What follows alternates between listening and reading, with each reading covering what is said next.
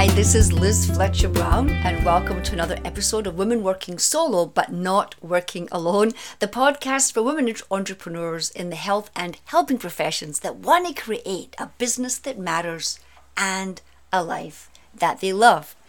Today, I am just feeling so grateful for you. I know that I likely never met you in person, but I just want to let you know that I am grateful that you're here and that you're listening. And did you know that because I'm feeling grateful right now, interesting things are happening in my brain? In my hypothalamus, which is part of the brain that regulates various bodily functions, my hypothalamus is flooded right now with dopamine because I'm feeling grateful. Now, dopamine is a neurotransmitter that gives us a good feeling. It's the same chemical that's released when we have some chocolate or a glass of wine, but it's a much more natural way to get it. When you are feeling grateful, your body releases these different neurotransmitters in your brain that make you feel good. But that's not all. According to Barbara Fredrickson and her Broaden and Build theory. Now, Barbara is a distinguished professor of psychology at the Virginia of North Carolina, Chapel Hill. And she's done a lot of research on positive emotions, including gratitude. And what she's found is that when we have positive emotions, and gratitude is certainly one of the key ones, what happens is that it actually helps to expand our experiences, our awareness, our vision. It's like we see more possibilities, we become more creative. We're also more resilient because we're able to tap into resources that we can then use at times of stress, for example. So we can bounce back quicker from adversity. We learn better. In fact, there are some studies that were done with kids that were asked to think about a positive memory right before they took a test, and guess what? They actually did better in their test. And so there's a lot of research to show that just simply feeling gratitude can have a profound impact in rewiring your brain and making you both happier, healthier, and also more creative. So one of the things that I'd like to talk a little bit today was, well, how do you increase that in your life? It's all very well saying, hey, Liz, you're feeling grateful today. That's great for you. But what if you're not? What if right now you're just really feeling stuck? I know it can be hard to shift when you're feeling not grateful.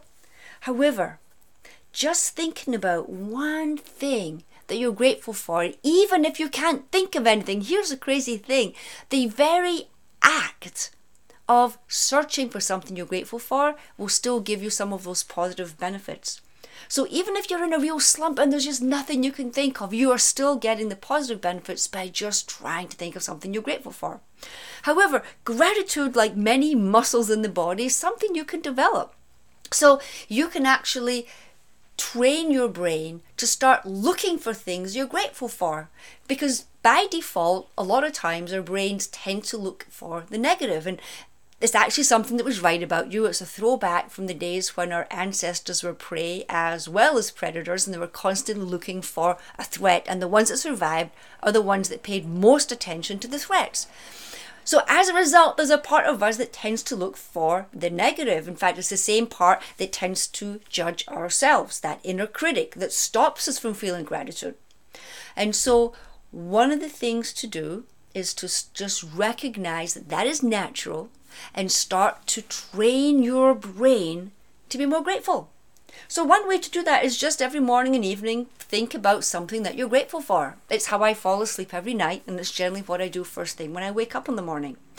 The fact that you're doing it right before and after sleep also actually amplifies its effect. So another thing is to let people know in your life that you're grateful for them. Take time out every day to tell at least one person that you appreciate them. And of course, the big thing is to stop, go look in a mirror, and tell yourself what you're grateful for in yourself. Begins with you. And when you feel gratitude towards yourself, it will expand out to those around you. There was a story that, Jim Kwik is expert in helping people learn better using different brain techniques.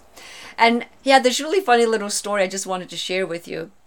And it's essentially there's two twin boys, and they look very, very like each other, but in looks they're very similar, but in their attitude and personalities they're very, very different. In fact, they were opposite in very many ways. One was very optimistic, the other one was very pessimistic. So on the boys' birthday, their father decided to do an experiment. So he loaded the pessimist boy's room with lots of toys and games, and he put in the optimist room horse manure. Yep, you heard that right, horse manure, just to see what would happen. So that evening, the father found the pessimist boy crying bitterly. And the boy said his friends were going to be jealous because he had so many toys and he'd have to read all those instructions, and soon the toys would be broken, so what's even the point of having them? When he went into the optimist room, the boy was dancing for joy in his pile of manure. And when the father asked him why, the optimist said, well, with all this manure, there has to be a pony in here somewhere. Nothing is positive, nothing is negative. It's our thinking that we can change. It's how we see the world. It's how we choose to see the world. And the great thing is, neuroscience shows us that you can retrain your brain to be more positive. So what are you grateful for today? I am grateful for you for listening to this podcast, for being part of my community. What are you grateful for? Just by thinking of that, you are rewiring your brain to be happier and more creative, and that's a good thing. Thank you for listening. This is Liz Fletcher Brown with Women Working Solo, the podcast for women entrepreneurs in the health and helping professions that want to create a business that matters and a life that they love. Till next time.